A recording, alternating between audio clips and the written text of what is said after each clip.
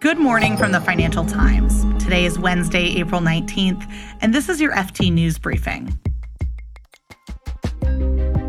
Fox News' parent company settled a defamation lawsuit. The biggest U.S. banks have emerged from the banking panic in pretty great shape. China's economy is bouncing back from the pandemic, and a lot of lawmakers want to restrict the use of TikTok. The FT's Yuan Yang says if you look closely at the debate, there's a really big gulf in public narrative between the Generation Z and millennial, let's say under 30s, who largely use the platform, and the politicians who, let's face it, are largely over the age of 50 or 60. I'm Sonia Hudson, in for Mark Filipino, and here's the news you need to start your day.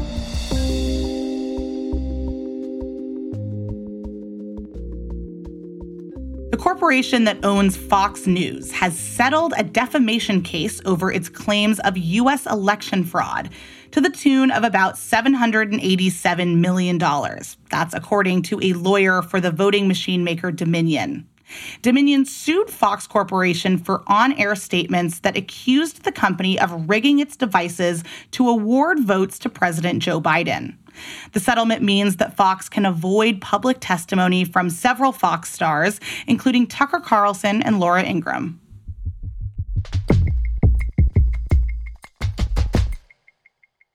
Bank of America reported earnings yesterday, and like other U.S. mega banks, BofA sailed out of last month's banking crisis in fine shape. First quarter profits were up 15%. Here's the FT's Josh Franklin. So the big banks, the JP Morgan Chases, the Citigroups, the Bank of Americas of the world, they very clearly benefited in March from deposit inflows from a lot of these regional banks that did struggle a little bit more during March. What was particularly interesting was that this reversed the trend of these big banks actually losing deposits during the first 3 months of the year.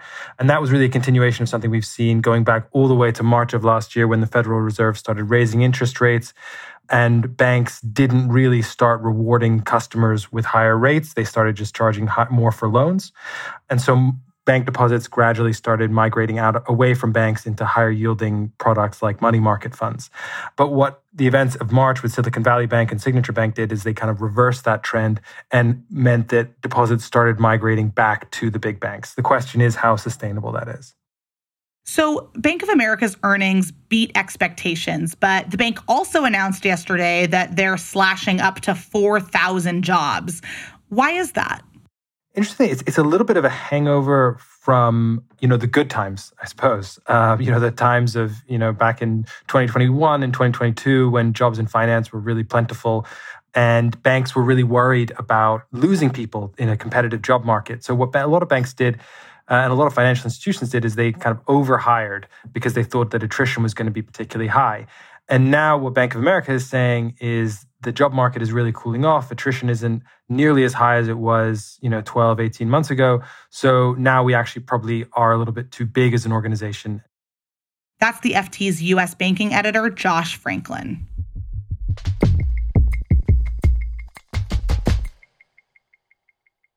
China's economy is rebounding from the pandemic. The latest GDP numbers out yesterday show the economy grew 4.5% last quarter.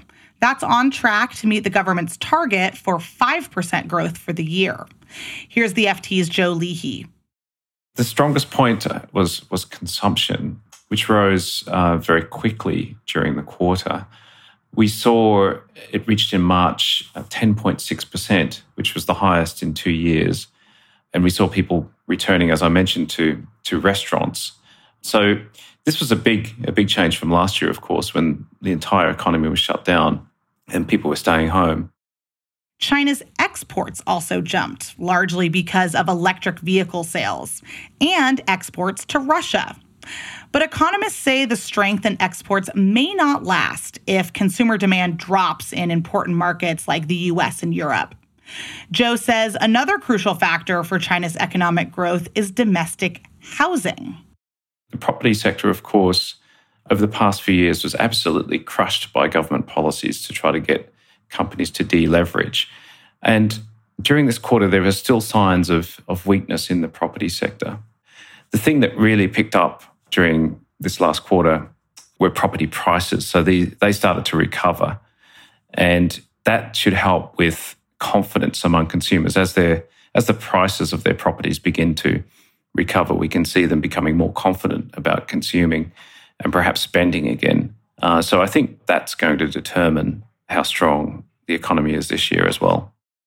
That's the FT's Beijing Bureau Chief Zhou Lihe.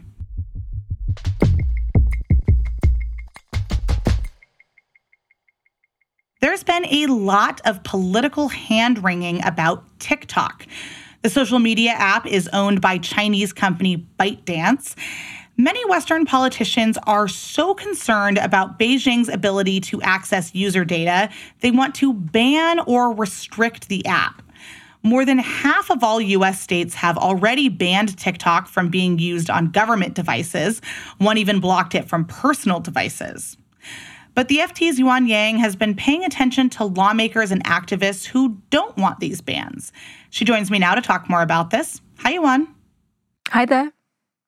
So the politicians and activists who don't want to restrict people from using TikTok, what's their argument? I think what's interesting is that there's quite a range of politicians from different parts of the political spectrum. So in the US, for example, you have conservatives like Rand Paul, who are using a freedom of speech argument to say that the government shouldn't be restricting what kinds of social media its citizens can or can't go onto. And also that, ironically, that makes the US a bit more like China, which does heavily censor and restrict social media platforms.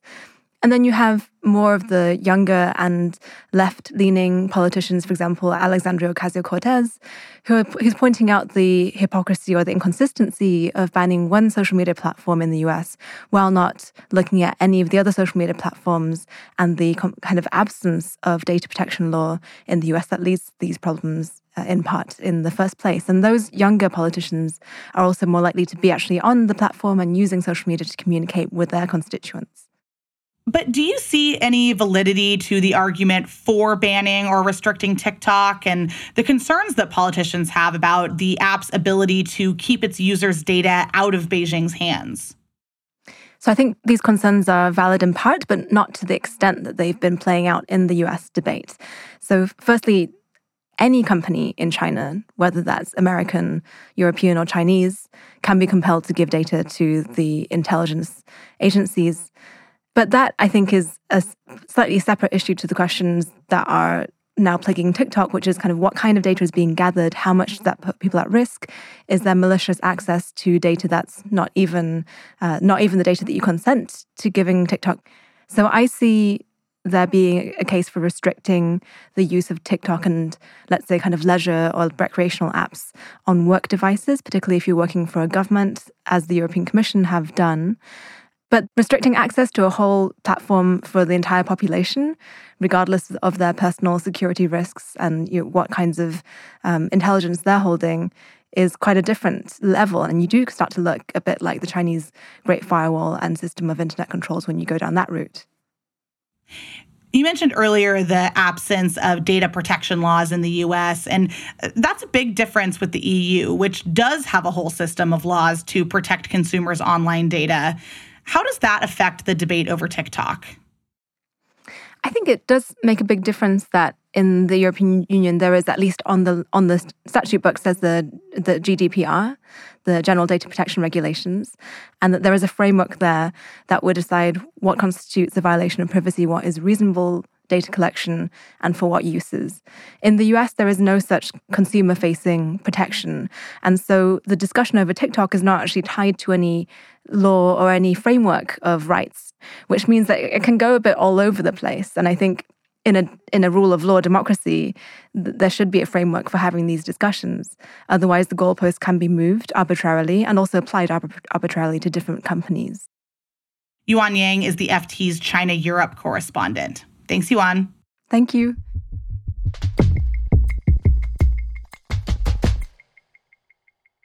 Before we go, here's an alert for our British politics junkies, or aspiring junkies. Today, our UK political columnist Stephen Bush is moderating a special online panel to discuss Britain's political future, the economy, and Brexit. You'll be able to submit your own questions, too. It's today at 1 p.m. London time, 8 a.m. New York. It's a subscriber-only event, and we've got a link in the show notes to register.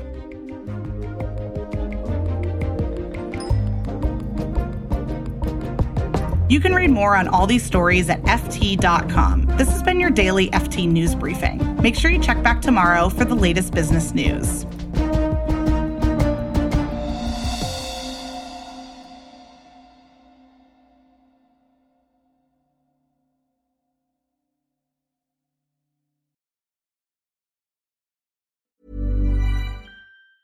Hi, this is Matt and Sean from Two Black Guys with Good Credit. If you own or operate a business, whether it's a local operation or a global corporation,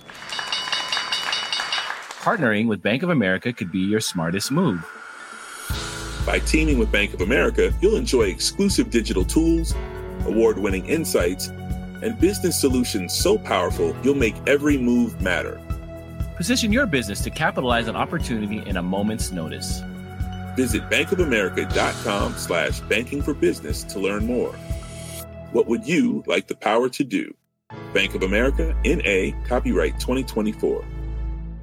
Even on a budget, quality is non-negotiable. That's why Quince is the place to score high-end essentials at 50 to 80% less than similar brands. Get your hands on buttery soft cashmere sweaters from just $60, Italian leather jackets, and so much more. And the best part about Quince, they exclusively partner with factories committed to safe, ethical, and responsible manufacturing. Elevate your style without the elevated price tag with Quince. Go to quince.com/upgrade for free shipping and 365-day returns.